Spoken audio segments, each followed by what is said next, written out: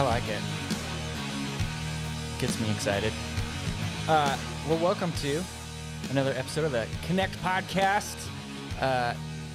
Man, lots of good things that we're talking about today. We got some man trivia coming up in a little bit.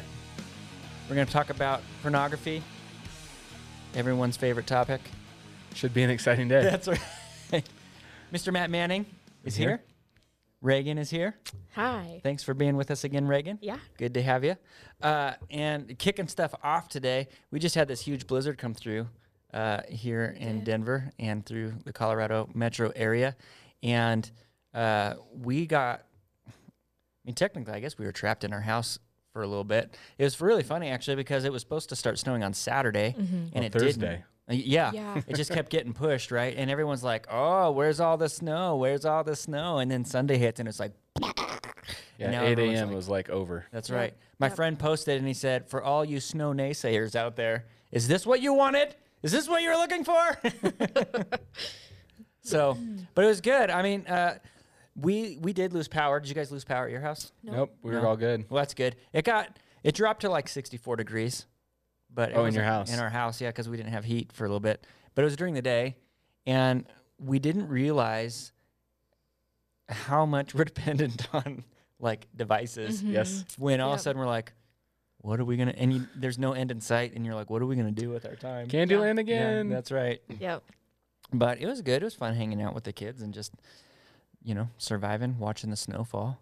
So Snowmageddon. What did you call it? Yeah, Snowzilla. Snowzilla. Yeah, and 64 degrees is like what I keep my house at. Seriously? So, yeah. So growing up, my house was always really cold, and it was always really hot.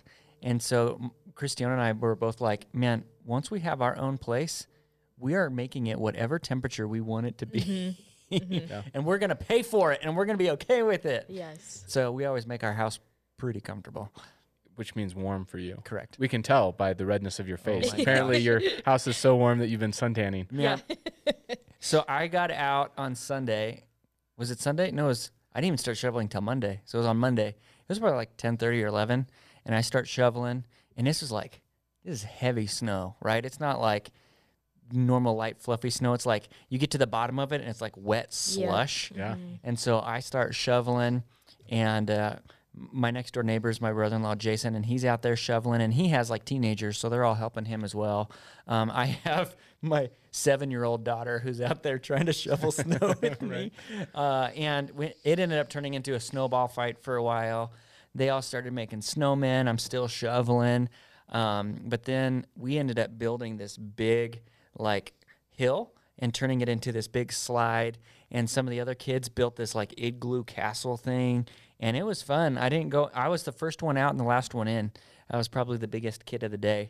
And my face and my neck, my daughter Karia called me redhead. She said, Dad, you won. I said, what? She's like, you won at getting the reddest head. The reddest head. Thanks. Good It's job, super Jerry. nice. Good job, Jerry. So lots of aloe and cold rags, and we have another friend that she got burned so bad that her face was swelling. Oh. So she's like, is your face swelling? I'm like, no. Like, is your face swelling? That's not good. Yeah. So did you guys, any fun stories from your Snowzilla experience? Me and my kids went out with Sarah on Monday. I guess we shoveled all day Sunday. Then Monday they went out in the morning while I was working and did some sledding and then built like igloos and tunnels and all that kind of stuff. My wife was like in heaven. She's from South Dakota. Yeah. So this is like regular from like June to I'm sorry, I said that wrong. August to June. This is what life is like in South Dakota. They get one good month in July. And so she was just in heaven building tunnels and all that kind of stuff. Her heaven and my heaven are different places. Very different, yes. Yeah, absolutely. I love Colorado because of how fast everything melts away. Yeah. And like Iowa, it doesn't do that. And here it's like as soon as it's done, you can just see the steam coming off everything, which is kind of a cool Colorado experience as well. Yeah. So what about you, Reagan? Anything exciting? I didn't do anything exciting. We just watched it come down on Sunday. My sister and I, we lived together. And then she shoveled. I don't do any shoveling at our house. That's her job. I do the dishes. She does the shoveling. And so she shoveled a little bit on Sunday. And then Monday, she had to like shovel several times, like a path for the dogs to Mm-hmm. go out. I just watched her and I encouraged her. Yeah, coached her up. Yeah, we have a snow blower, and so I just clapped watching her Yeah. do it. Yeah. That was my job. It was so heavy. Our neighbor's snowblower quit working. And Yeah. like Really? Yeah. it couldn't handle Yeah. the heaviness of the snow. Yes, it was Yeah. very Very wet. rarely do we have to like shovel into the street to be able to Yes. get out. But Right. you know, I think the last time I had to do that was 10 years ago. But it definitely happened this time. Yep. If you wanted out, you had to shovel the street Yep. for yourself. Yeah, Yes. and actually we had one guy, the snowplow guy. He did basically the whole town, but then our street, he did one line and stopped like right at our driveway, and then just backed out of the space that he did, and then he left. And we're Oh like, my gosh. And so, and he ended up coming back later. Yeah. After a phone call, not from me, but from somebody that I know. Yes. And he came and did the rest of it. But I'm like, you just made us stuck. Yeah. We're here forever. That's right. So, but it's good. Snow days are fun, and we haven't had one like that in a long time. So it was kind of it was good to Yep. to experience that, and it was fun for our kids and things like that. But I think that you actually have put together some trivia for us, Reagan. Yes. Some man trivia, and so if you're playing or listening at home, you can play along to this man trivia, and we'll see how Matt and I do. So if you want to rock and roll in the trivia, and I won't look at the answers. I don't know if you put the answers on. No, here I didn't anyway. put the Okay, answers that's good because most of these I don't know the answer, Oh. which was Oh. really fun. So if we just say it convincingly, Yeah, I won't know get- the difference. all right. great. Yes. okay. Okay, so the correct way to shave your face is With a razor. with a razor. Yes. Whatever you use, Uh-huh. against or with the grain. Yeah, I think the right answer is with the grain, but I mow because my face grows out so fast. Like I get my 5 o'clock shadow at noon, Uh-huh. so I just use like hair clippers. I get my 5 o'clock shadow on Wednesday. Wednesday, yes. So you maybe have the right answer to this. And actually, you'll be able to tell because my face is so burned, I can't shave it. I'm like, I'm not Right. going to touch that until it's healed. So we'll see how Okay, nasty so it gets. if it's long enough, you can go against the grain. No Okay. damage done, right? Is that what you're I think saying? you're supposed to go with. I don't even know. I think you're supposed to go with the grain. Do you use when you shave it? Do you use an electric razor still, or do you use an actual razor? Yeah, electric. It's always electric. Yeah, and I think with electric too, I don't know if it makes as big a difference or not Yeah. because you just shave it off. Mm-hmm. Okay, good to know. So we don't have the answer for it. Apparently, we don't know. Yeah. Well, I know how it works for women. I'm giving not for myself a men. point. So, Yeah. Bing. Oh, I can give it to you. Oh, I'm sorry. You got it wrong. There it is. I'm Okay. not a good reader. That one says Buzz and that one says Bell. Freudian slip. That's right. okay, what is Kanye West's sneaker line called? You don't know the answer to this? Oh, I know the answer. To Oh, this okay. one. I got it too. It's Nike. Just kidding. Air Kardashian. Is it really? Mhm. Oh, is that correct? No. no. Well, you But made I me, said it confidently. You did. You made me second guess myself. I had but no idea. I'm like, I'm surprised. Sure. You're Isn't wearing it? your- Isn't it Yanzi or Yahtzee or Yeezy. Yeezy? There's Yeah. where it's at. Yes. There's where it's That's at. good. Easy. I expected more from you wearing your Yeah. Kanye for President shirt. Yes. Yes. Okay. Today. I got this I next mean, one. I knew when I wrote this one, this was going to be stupid because this is a throwaway for Matt. But Thor is the god of Thunder. And lightning, Jared. Is it both? It's both. Oh. thunder and lightning. Okay. Twinkle fingers. So is We need each Thor other. like a Greek god, or like where does Thor find I don't its know where origins? Thor He's lives from- in the mythology. from Marvel. Yeah, he's a Marvel. Right. He's a I Marvel just god. wonder if he has like a Greek history. I don't know. Maybe Brando can chime in. Brando, are you in the other room? I think you know this. Greek. Good. He's on Roman? HBO Max. Yeah, he's Okay. watching. He's probably like Greek or I don't know. Okay. Yeah, He doesn't know either. he's one of those guys. Yeah. Okay. Okay. So dress code. Okay. If your shoes are black, what color should your belt be? Black.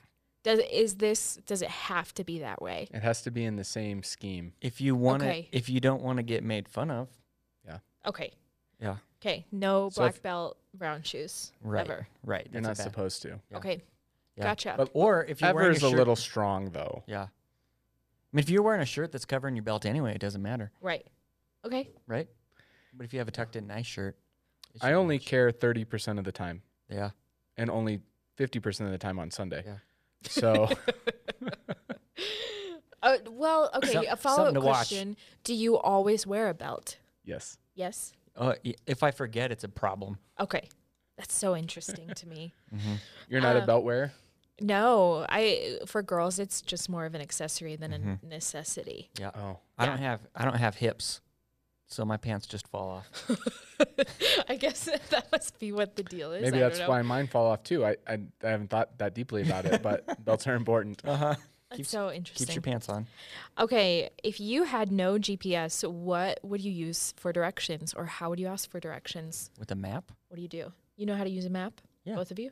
Yep, I can use a map. But Okay. in Colorado, we have the mountains always to the It's west. true. Yes. You always And know so the directions. if you're on the front range, and so it makes, so everybody here in Colorado oftentimes gives directions like north, west, east, south Yeah. because of the mountains. Okay. That's the way I that do was it. quicker Easy than I peasy. thought it would be. Mm-hmm. Okay, so you're going to buy a used car. Mm-hmm. What are the most important things to look for? That's a good question. I don't know anything about cars. Okay. And so I have a buddy named Nathan. And if Nathan says buy it, then I do. If Nathan says don't buy it, then I don't. And he never tells you why. I don't even care. I've bought enough used cars and had things that broke that those are usually the things that I look for. So I drive around and I listen to how it's changing gears. I'll check the tires to see how much tread, because I don't want to buy a car. I assume that the reason it's used is that someone traded it in because something was breaking. And so So do you ever take it to a garage to have them check it out? Or do you just like free will it? it depends. Like this last one, our car broke down on the way, so we had to leave with something. So Nice. we finally got it there, and we were trading it in because we just kept having issues with it. And yeah, so I mean, we checked. You know, I look at the engine Mm-hmm. just because it's the right thing to do. But I'm like, there it is. Yep, good. Oh man, I always take It it to a exists. garage and I pay like the $60 or whatever it is, and I say, "Tell me everything wrong with it," Yeah. and then I Okay. go back to the place and I make them fix it. Oh, Yeah, Yeah, that's that's what I smart. do. that's Yeah. a smart thing to do. Yeah. Okay, So, for next time. So that's for what next you look time. for. You look for a mechanic to look at your car. Yes, his name is Nathan. Yes. I like like it. this. He happens to be a worship leader at Fort Lupton as well. Oh, yes. Yes. Yes, if yes. you're looking for the specific Nathan. That's right. Got it. So for future references. No, that's good. So, man, we are talking about something that I think affects 90% of humans anymore. And so we're calling it shameful sex in the shadows, but really we want to avoid that word shame because shame is, I think, a tool of really the enemy to not expose the things that we really struggle with, or that I always say that we all have a big ugly inside of us that we're trying to hide. And so Scripture tells us, hey, bring that stuff out in the open, and then it's not gonna have the same kind of hold over you. And so pornography is something that is rampant in our culture. Different people, I've even had, I've posted stuff on Facebook where people will come back and say, what's wrong with you? There's nothing wrong with it. I can't believe, it's just a normal way to express sexuality. We're going through our fostering process. And basically the state's, side of it is they just want to make sure that it's not accessible to anybody that would come into your house. They don't care if you're watching or not watching or whatever. They just want to make sure that it's like if you have guns in the house, they want to make sure it's in a safe, that it's protected or whatever. And so it's just really interesting, the different sides and the different perspectives. And obviously coming from a Christian perspective, we have our take on it as well. And so I think that we just wanted to open up the conversation today because we know that it's something that is real, that especially it's becoming more and more rampant with females as well as males, but definitely with males. Man, I can talk to almost every guy I know that has had some sort of interaction with pornography in their life. And so we just want to remove that veil, remove the mask, and say, let's have an open and honest conversation about that. And so the first thing, I guess I'll just turn it to you, Matt, is if you can remember back, when was your first experience with pornography or with naked girls, or however you want to address that question? So, Yeah. I think everybody remembers their first time, their first experience with that. So I guess what I would say is I'm thankful that I grew up in the 90s where it wasn't as accessible as it is today. Like, if you wanted to access porn in the 90s, like you had to go to a magazine shop or you had to find a way into that space. even when the internet came, Yeah. You had to wait for the dial-up. That's right. Right? Yeah, all of that up, and like who knew how to find it in that space and that. So I think that growing up, my parents were, I didn't have access to it. It wasn't in our house. I went to a Christian college, and this was probably before like all the lawyers got involved, but they had like huge restrictions on the internet, and things were getting blocked all the time and stuff. And so probably good for me. It wasn't readily accessible where I could get to it all the time, which I think actually served me well in life. But the first time I remember was probably in my early teenage years. My friends and I, we found this like strip poker games CD, CD-ROM. Remember when you put that in the computer? And Do tell. And yeah. So there are these things in the 90s, like our computers didn't just have memory in them. You had to have CDs, and all these games came on CDs, and they loaded up. And so we found that and played that game. And like I said, I remember it. I remember the feeling of escape. I remember the kind of the intoxicating feeling of lust in that space, even as a 13, 14-year-old kid in that space. And, the reason I say that I think we all remember it is because those experiences like sear into our memories. God created the human body beautiful, and he created us with sexual desire. And when that sexual desire goes bad, that's called lust. And that's what we experience, is something that is innately good, but turned wrong. And, but we have all those intoxicating feelings that come with it. Yeah. I know for me, one of the things was always curiosity. I wanted to know, what was it? How did it work? All of those things. That was really my initial driver into things. I remember, I don't even know how, but my friend and I found like a Sports Illustrated swimsuit, magazine, which, that's kind of my first youngest memory of going, oh, what's going on here? Yeah. And that was kind of the spark of my curiosity. And I feel like there's just like a box laying outside on the street or something that we found, kind of like the Mighty Ducks. Look at me. Have you seen the original Mighty Ducks movie? How they found them? And I'm like, that's interesting that I kind of had that same kind of experience. And, and so then, same with you. But I'm a little bit younger. And so internet became more of a thing as I grew up, being able to access it and things like that. So, I think the age of exposure is getting younger and younger. And I think the average age of exposure now is like 7, is the last I heard. So, but what about you, Reagan, from a female perspective? I know that it's becoming more and more of an issue with females as well. And so I don't know kind of where you land on any of that stuff. Yeah, well, I was first exposed to it when I went on like our family laptop. Our family had 2 laptops, and there was this weird image on the desktop, and I clicked it, and it was porn from when my brother had last been on it. I don't mean to rat him out at all. We know about it. We've dealt with it. Yeah. But I remember immediately taking it to my parents. And knowing that something was wrong, but I also, I remember the image distinctly, and I remember that it didn't look real. And so that was my first run-in with it. But then I think what enticed me personally was like romance novels specifically. I know that there's women's blogs that talk about it. Oh, it's porn, and but we don't talk about like how graphic those things are. And we can be exposed to the graphic nature of those things, like through images and then through written words. So that was more of the inlet for me. And then just casually watching TV now, like you can't watch a TV show without being exposed to porn, pretty much.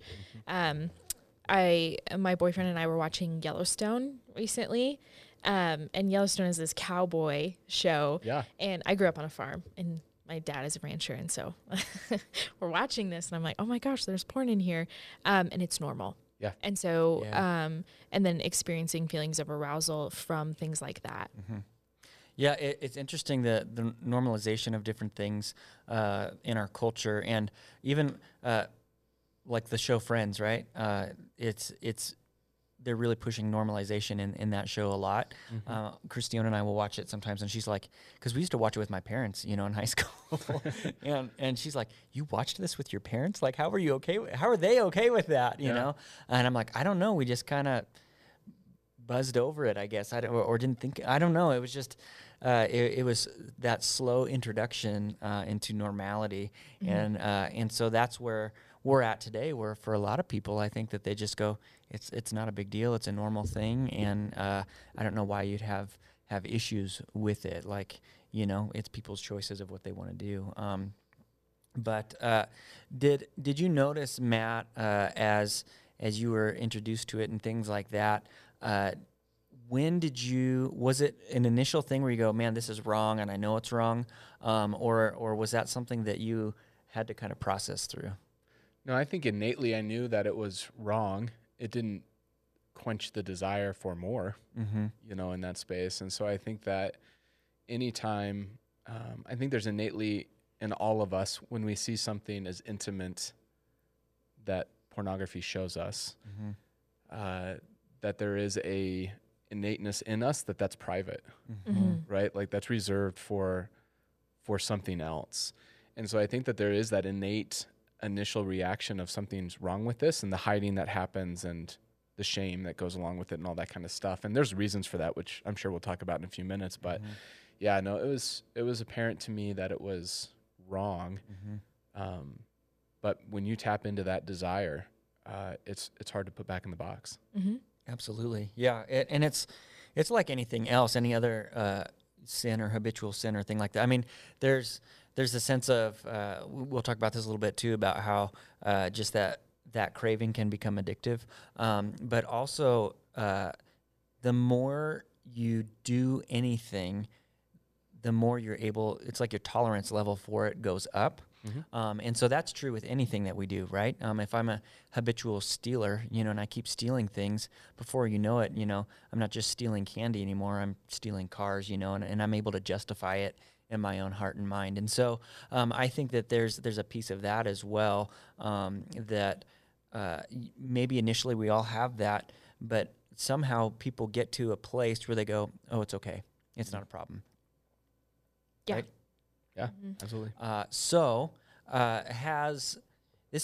This is actually, when I think about how to talk about this with my kids, because that's really big, right? Right. When you get into marriage and you start having your own kids, everything that you've done in your past affects your marriage. And you can say it doesn't, you can pretend it doesn't. And I always knew that was true if I had multiple sexual partners, like that would be drug in. I never thought that pornography would be drug into my marriage. And I learned very quickly the impacts that it has. And now even with my kids, thinking about how can I help prepare them to handle it when it's so rampant and easily accessible, so that when they're all grown up and they're out of the house, they're able to handle it in a way that doesn't ruin their future relationships or ruin their future marriages. And so I'm just curious, Matt, with you, how has any of this affected your guys' relationship in your marriage, or has it affected the way that you parent your kids? Yeah, so like I said, I think that thankfully I was pretty protected as a kid in the 90s and then going to a Christian college, that it wasn't accessible to me. And so while I had like points of contact with it, and like one of the most vivid memories in college is somebody figured out how to get around the firewall, and so we had meeting after meeting, in the guys' dorms of them trying to like weed out who it was, and everybody was like quiet. It was me. I did it. That's right. Raise your hand. Who wants to go with their deepest, darkest sin first? And so, so thankfully, while I've had experiences with porn and in that space, it never got to a place where it was out of control, and probably not because of anything that I did, more so because of the accessibility of it. Like a lot of times I look at my life with having a pretty addictive personality, and so I'm pretty careful in terms of all of that, what that looks like, just because I know myself in that space. And so, but when you look at the way that pornography has affected our society and our culture, like it's really scary, particularly having 3 kids, and my oldest is 12. He'll be 13 this month. And, The age that pornography industry aims for is 10 to 12-year-olds, both boys and girls, because if you can get them hooked puberty, then you have a lifelong subscriber in that space. And so we have certain things, and it's a pain in the butt, but everything has a pin on it in our house. And so you can't get past really anything that's PG or PG-13 in our house without a pin. And it makes things hard and a pain as a parent and all that kind of stuff, but it's worth it in order to protect my kids. And I think that when it comes to like pornography and really the idea of lust, is that lust is what like dishonors the object of your affection, right? And God ultimately. Like the object of your lust, whether it's a man or a woman, the reality is that you're not treating them as sacred, as precious, as eternal, as image bearers of God, right? You're dehumanizing them. And in order to dehumanize another person, you have to put aside the promises of God and even have to dishonor God, the promises that he gives. And so you have this struggle is what we call it, right? This moment of escape, this false sense of worth, the, unsatisfactory feeling of love for a moment in that space. And I think that the way that has played out in marriages, I do a lot of counseling through my 15 years as a pastor in this area. And what I've seen over and over again is that in marriage, we call it a struggle, that pornography is a struggle, but really what it is just blatant infidelity, right? Like for a moment, you're taking off your ring, you're ignoring your vows, and you're indulging yourself in this space. And over time, the effects of dehumanizing people, you lose interest in your spouse. I think emotionally, you begin to distance yourself from your family and from friends, and you lose your ability to truly love. That all comes with the dehumanizing of, in essence, what porn or lust does is when we begin to dehumanize, we begin to lose those things. And I think, as we talk about the normalization of porn in our culture, in our world, I think that some of the things that we see in life that we look at and go, man, that's actually we would classify as dehumanizing. That's where it starts to spill out. Yeah, it's always the slow, right? Yeah, it's the absolutely. slow cooked frog in the pot, that it's not like this immediate thing, but as it starts to ooze out, and I like that you use the word indulging. You're indulging yourself, right? And so once that's okay, then it's the next thing. Yep. Right. And once that's okay, then it's the next thing. And so that's how I think that we look around our culture now and see all these things that like, man, how did we get here? It's just that slow little, and it's always been with the internet. Everything has sped up, right? Yeah. And so we find ourselves where we are today, And the thing I didn't realize how much it would affect healthy sex in my relationship now with my wife, because not that. I mean, my parents would always say, you don't have sex with other people because then your wife will compare it. And it's not necessarily the comparing thing. It causes different triggers in her that I don't think would have previously been there. And so it really does. It messes with how good it can be in your relationship. And so I just don't think that gets talked about a lot. And that a lot of even people who think that it's okay, there is a moment, I don't know when it happens, but there is a moment when a woman realizes that what she is doing is having an effect on a man.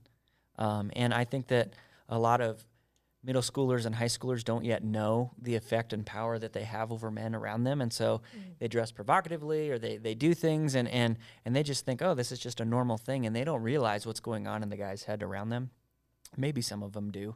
But there's definitely a moment after a woman gets married that something switches and changes, and all the things that she thought were okay before suddenly becomes not okay anymore. I don't know. I've seen it over and over and over again. I saw it with my own wife, and I've seen it with other people that I know where they were okay with things. They're like, man, I don't know how I was okay with doing that.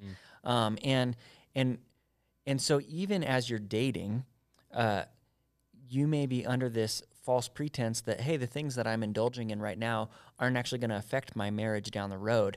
And then all of a sudden you get married and that switch goes off where all of a sudden, I think part of it is because you're theirs now and you're theirs forever. And it's fair for them to be jealous of you because you are now theirs, right? We talk about, or I talk about, like, jealousy being okay.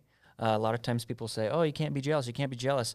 God is a jealous God, right? And God is a jealous God because we belong to him, and he doesn't want to share us with anybody else. The same is true with your spouse. So if Christiana is jealous for any reason, as long as it's not like driving you to do, like it's like anger, right? It can drive you to sin. As long as it's an emotion that's not driving you to sin, I think it's okay to actually have that emotion because we belong to each other, right? And I belong to her, and she belongs to me, and that's the way that God designed it to work and to be. And so I just, man, if I could say anything to anybody who is not yet married and is into porn or into a lot of other things too, and for the girls out there that might be listening as well, that everything you do and every decision you make when it comes to your sexuality is absolutely going to affect the health of your marriage and the things that are going to work in your marriage. And so that's when I think about my kids, that's the message that I want to be able to speak into them over and over again. You know? And so Reagan, you're not married, you're dating. I don't even know what question I have. Just No, that's okay. do you have thoughts or responses or maybe that switch has gone off with you already? Maybe you remember that experience. So anything that you would like to add, I'd love to get some of your thoughts and insights there. Yeah, I mean, I went off on a wild tangent there. No, that's okay. So. I have a lot to say about this subject. So when we were brainstorming specifically this topic, what we kind of identified or what we wanted to get at was there's going to be a time when we realize, or when other people realize, if not only us, that porn doesn't fit in their lives in the same way, that at least experientially, we're all going to come to this point where we realize, oh my gosh, my actions affect my relationships, right? And so for men and women listening, as I was preparing for this, I really asked the question, why is this a bad thing? Or why do we not want to do this? We as Christians were assuming, oh, it's bad. But I think that we lose a lot of the power of our voice when we don't answer that question, why? And so doing some research for this, I found that porn is viewed as, let's see, how do I want to phrase this? Less immoral than not recycling. So we know, so if you don't recycle, that's an interesting. Isn't that interesting? Isn't that particularly interesting? in Colorado? So, yeah. Right. So you don't recycle, that's immoral, but porn is, it's here or there. And then Christians typically feel more shame about it than non-Christians. And I've had conversations with friends at seminary, actually, that find porn to be a neutral thing. And so I don't want to assume that this isn't a common thought. Okay, so is porn actually a neutral thing for men and women? And we know the science behind... Neutral as in not good or bad? Yeah, okay. Morally neutral.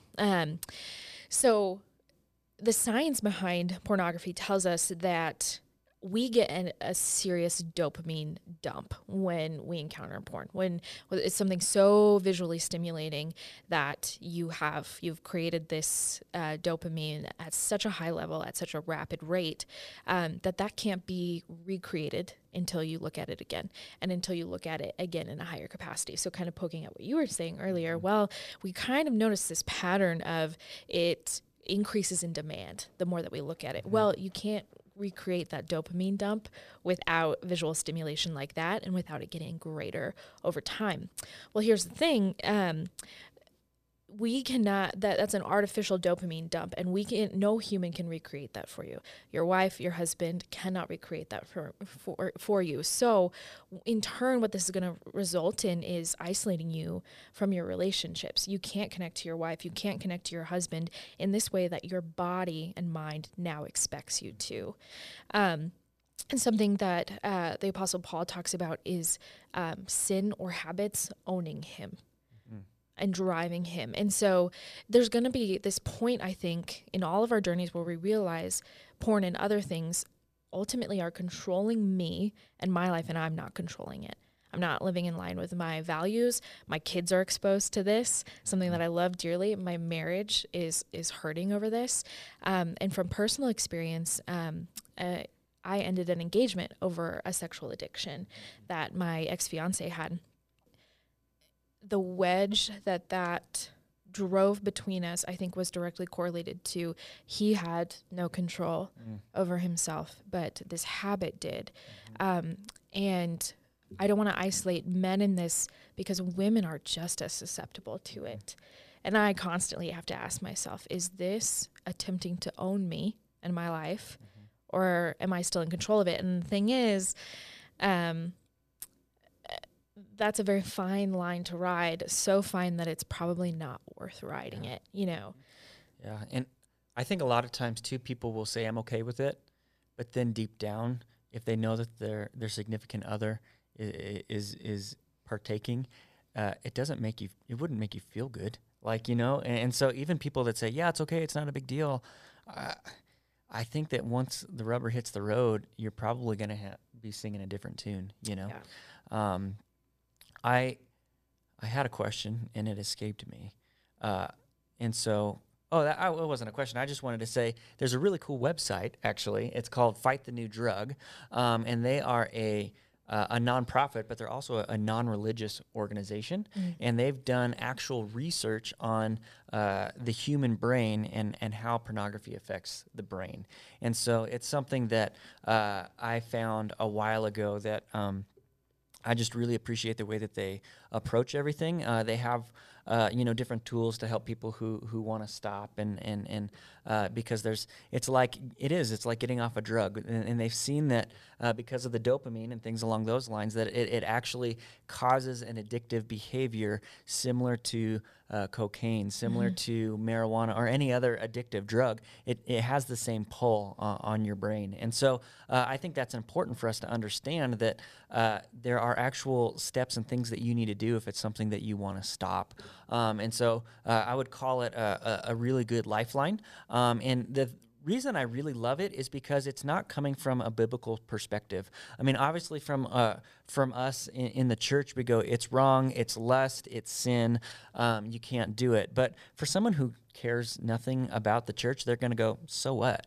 You know, and they come at it from a science perspective where they say this is what's happening, and they actually talk about here's how pornography sites are tied to sex trafficking, and here's the actual links that you can see how every time you are clicking, it is affecting these women and men around the world. And so I would just encourage anybody that would like to learn more about that, just go to fightthenewdrug.org, and you can learn all about. They even have videos there, so if you hate reading, that's okay. You can watch a video, and it looks. I'm on the website right now too. It looks like they have their own podcast as well. They have articles, all kinds of good stuff on there to help you as you go through that. So there is one more topic about this that I want that Matt, you kind of touched on it, but you didn't really dive into it yet. I'm just curious your thoughts on why, especially maybe with Christians, because it sounds like maybe with non-Christians it's not as big, but at least with Christians, there's so much shame tied into pornography. And I'm curious, it seemed like you had some insight on that. And so I just wanted to pass that ball back over to you and see your thoughts on that. Yeah, I think just going off of what Reagan said, I think that a big passage in this that we have from Scripture is actually 1 Corinthians chapter 6, right? Where you have the Corinthian church, and in Corinth, the society, the culture is the sex god. And there was a huge temple to a sex god there. And so it was a regular part of culture for you to worship at the temple, and worshiping the temple meant, you picked your kids up after school, you stopped by the temple, you ran in, saw one of the temple prostitutes, jumped back in the car, got dinner on the way home, and that was it. It was like a normal way of life. And Paul addresses it in 1 Corinthians chapter 6 in such a way that he says, look, and he takes it all the way back to creation, man and woman, the intimacy that we share. And it's almost as if in that passage they're going, yeah, it's not really a big deal. Like everybody does it, it's not a big deal. And Paul eventually gets to the space where basically what he's saying is that we all have like an intimacy meter in our created for intimacy. That's what we are, right? To be fully known, fully loved without the fear of rejection. That's what intimacy is biblically. And when we engage in pornography, when the Corinthians engaged in temple prostitution, what Paul is saying is that sexual sin, while there's not a hierarchy of sin, it does hit us differently. It does affect us differently. It dings our intimacy. And if the thing that we truly desire as humans is intimacy with other people. Mm-hmm. And the greatest gift that God's given to us is to have intimacy with a spouse, deep, deep intimacy with a spouse. And when we open up the sexual sin, the gateway to the sexual sin in our life, what we're doing is we're constantly dinging the intimacy. And the thing that we desire most, we don't actually experience. And when we know that we're the cause of that, because we're opening the door, that's when the shame floods in. When we realize that we're dehumanizing other people, when we realize that we're making people objects of our affection, all of that shame starts to pile in. And if you're a believer, I would say that that's true even if you're not a believer. Maybe you suppress that or whatever, but the reality is that your intimacy is getting dinged. If you're a believer, it comes with the added weight of, like, what does God think about this? And sadly, in our culture, like, we've believed that if I'm a really good Christian, then I won't have these, like, after pornography situations, right? Like, if I was really good, then I would stay away from this. And it's in those moments where I think Satan, like, weaves his best webs for us, where we get caught and we start to question who our God is and what our God's about. And then that just piles on the shame even higher on us. And then when we're sitting in that shame, the only way that we can think of to get out is to experience the high again. And so we go back, right? Not because we want to, but because we can't live in the shame. And then the cycle just repeats itself over and over and over again. And so, like, I think addictive pornography has a lot to do with the repetitive nature of shame and trying to come out of that shame. And then it gets more hardcore, right? More dehumanizing of people, greater and greater, until you're completely isolated because your intimacy has been completely dinged in such a way that you can't experience intimacy with anybody in your life. Which is very similar to a drug addiction, right? I mean, it all works the same. It's just a different vice. It's why they have gateway drugs, right? Like, there's gateway drugs that you get started on, and then eventually you make it to the heroin. Eventually you make it to the harder core drugs. And what sucks about our society and our culture is that we're more and more getting to the gateway drug to pornography is everywhere that I look, on every TV show that I watch. And so I think that as parents, that's where we have to be very diligent of.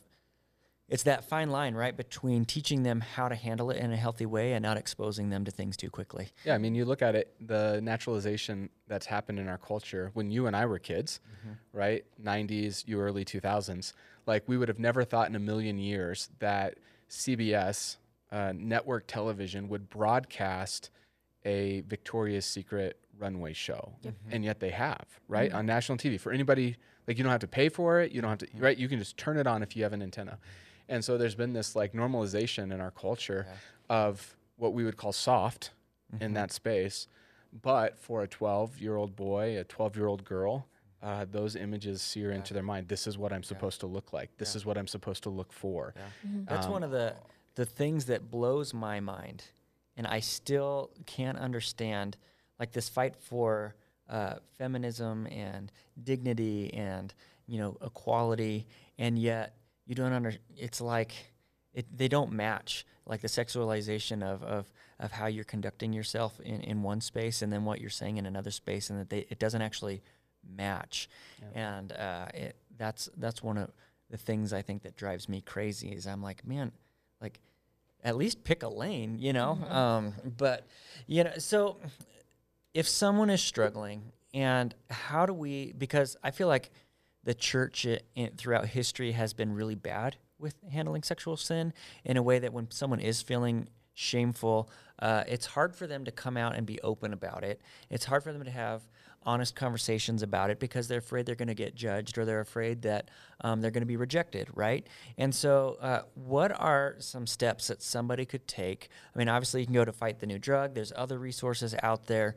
But if you were talking to somebody and you said, what is step one in helping you walk out of this habitual sin, what would be your answer?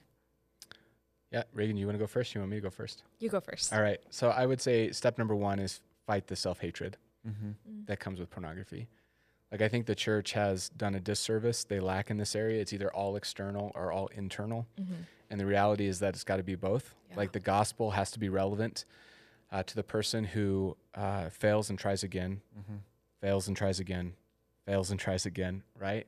Mm-hmm. And if we're ever going to be liberated from the grip of porn, we have to realize that we can't live in the excuses, Mm-hmm. right? There's enough tools out there to protect us from what we would naturally go to or want to go to. So it has to be both internal and external. And so I would say, like, the first step would be to fight the self-hatred, like to warp human dignity of another not only affects that person, right, that we're the object of our affection, but it also affects us. And it causes us to criticize and detest ourselves, knowing what we did. When we hold the image of, when we believe in the image of God, that we are image bearers of God, and when we treat someone as less than that, the natural consequence of that is self-hatred. And the reality is that God is patient with us more than we can ever imagine, and that God's fighting for you. And John 10:10 says that, that the enemy comes to kill and destroy. But Jesus said, I came to give life. Mm-hmm. And that's so important for us to remember when we are in the sin of pornography, when we're feeling the shame, when we're failing again and again and again, that we have to fight that self-hatred to begin with. Yeah, I think it's important for people to remember that God actually wants you to be successful. Yeah. And he's not just waiting for the gopher to come out to smash him with a hammer. Yeah. That That's not a Greek God waiting, That's to right. hit us with lightning. That's right. Yeah. Did you have anything you wanted to add to that, Reagan, as we're wrapping up here? I was going to bring up John 10:10 as well. Sorry, Matt took it. I know. That's smarter. Let's be real. The enemy comes to steal, kill, and destroy. And I think one of the ways that we can actively combat that is confessing it to someone. So I have a counselor in my life that I can scream the truth to if I need to, because I think that the scariest part is that in between period of I have this sin going on, but I haven't said it yet. Like, that is honestly the scariest part. Saying it isn't. And so confessing the truth in all of its gross reality, I think is step one. And that also helps you combat that self-hatred, because the enemy's working with you and your self-hatred in the space inside of your head. But bringing someone else into that, confessing that in all of its reality, that frees you to an extent. And so I would always say that no matter how ugly, there's someone who can hear it, and you need to find that person. Yeah, that person. I think that it's important too that you just don't go broadcasting out to everybody, Yeah. Michael Scott-esque. Right. I could see him doing that. I declare bankruptcy. That's right. I think it's finding the person who won't excuse you, Yes. and also won't crush you. Yeah. Right? Like, there's a fine line in between that. Someone who will hear your confession and bring hope into your life. Yeah. And the thing about sexual sin is it causes us to hide and to isolate Yes. and think that we're all alone. And, that's maybe one of the greatest tools of the enemy is to isolate Absolutely. us. Isolate us from holistic community where we're all on our own fighting the battle by ourselves. And that's a loss. Yeah. Yeah. Which, again, taps into your lack of intimacy with other human beings. Right? Yeah. So. And I think if we go down this road, like, another thing that I would add, or two other things that I'd add in this, is like to remember the promises of God. We have a whole book in the scriptures called Lamentations. It's a guy who's in the sorrow. And one of the greatest lamentations that he wrote is Lamentations chapter 3. We, write songs about it. And the words out of that is that the mercies of God are new every morning, right? Like, every morning when we wake up. And then at the end of that lamentation, he says, the Lord is my portion, therefore I will have hope in him. And I think that the new mercies every morning can serve as kind of the emotional reset button that we need when we wake up. And the prayer, right, of the lamentor, of the person who's caught in shame, the person who's caught in the sorrow, is a reminder that God's at work in our lives. And it's an act of hope when we wake up in the morning, realize the mercies of God, who it is that God is for us, that he is fighting for us, that his mercies are new every morning. We can hit the emotional reset button, confess our sins, and move forward into that. And then, like, the other thing I would say is, we need to guard ourselves. There's plenty of platforms out there, from Covenant Eyes to X3 Watch, I would encourage people to delete and throw away pictures and magazines and clean the computers, right, and all of that, because at the end of the day, like the ability to limit your access into that will keep you from going back. And if you don't have a structure or a system that takes care of both the internal and the external, then you will 100% go back to it. Like that's just the reality. Yeah. And so you have to build the system. And so like the final thing that I would say is like really don't waste your regret. When you're feeling that moment of regret, don't waste it. Allow God to use that in your life to draw near to someone that you're confessing sin to. Yeah. Allow it to God to work in that shame and in that regret to clean out your heart, and then remember the mercies that God has for you in the morning. Yeah, that's good. Well, Matt and Reagan, it's so good to be with you guys today, and thank you for being open and honest with some of these conversations that I think are not always easy to be open and honest about. But please check out Fight the New Drug if you haven't done that. There's all kinds of other resources out there. Know that Crossroads Counseling, we have a counseling center that you can look into as well through our website, crossroadsabc.com. Man, maybe that's what you need, is you need a counselor to help you walk through some of this stuff. And so check out some of that stuff. See, that's why I don't use the outro button. Is because I'm done with my music already and I haven't even shut up yet. You have too many words. I have too many words. Yeah. I don't think it's the outro music. It's the Jared. It's the Jared. Yeah. So check that out. Please visit our site and know that there are people out there. The right person is out there that is going to not crush you, but hold you accountable. And there's hope. There's hope. Life, abundant life awaits you. Now the outro music. Yes. Here it comes. See you next time.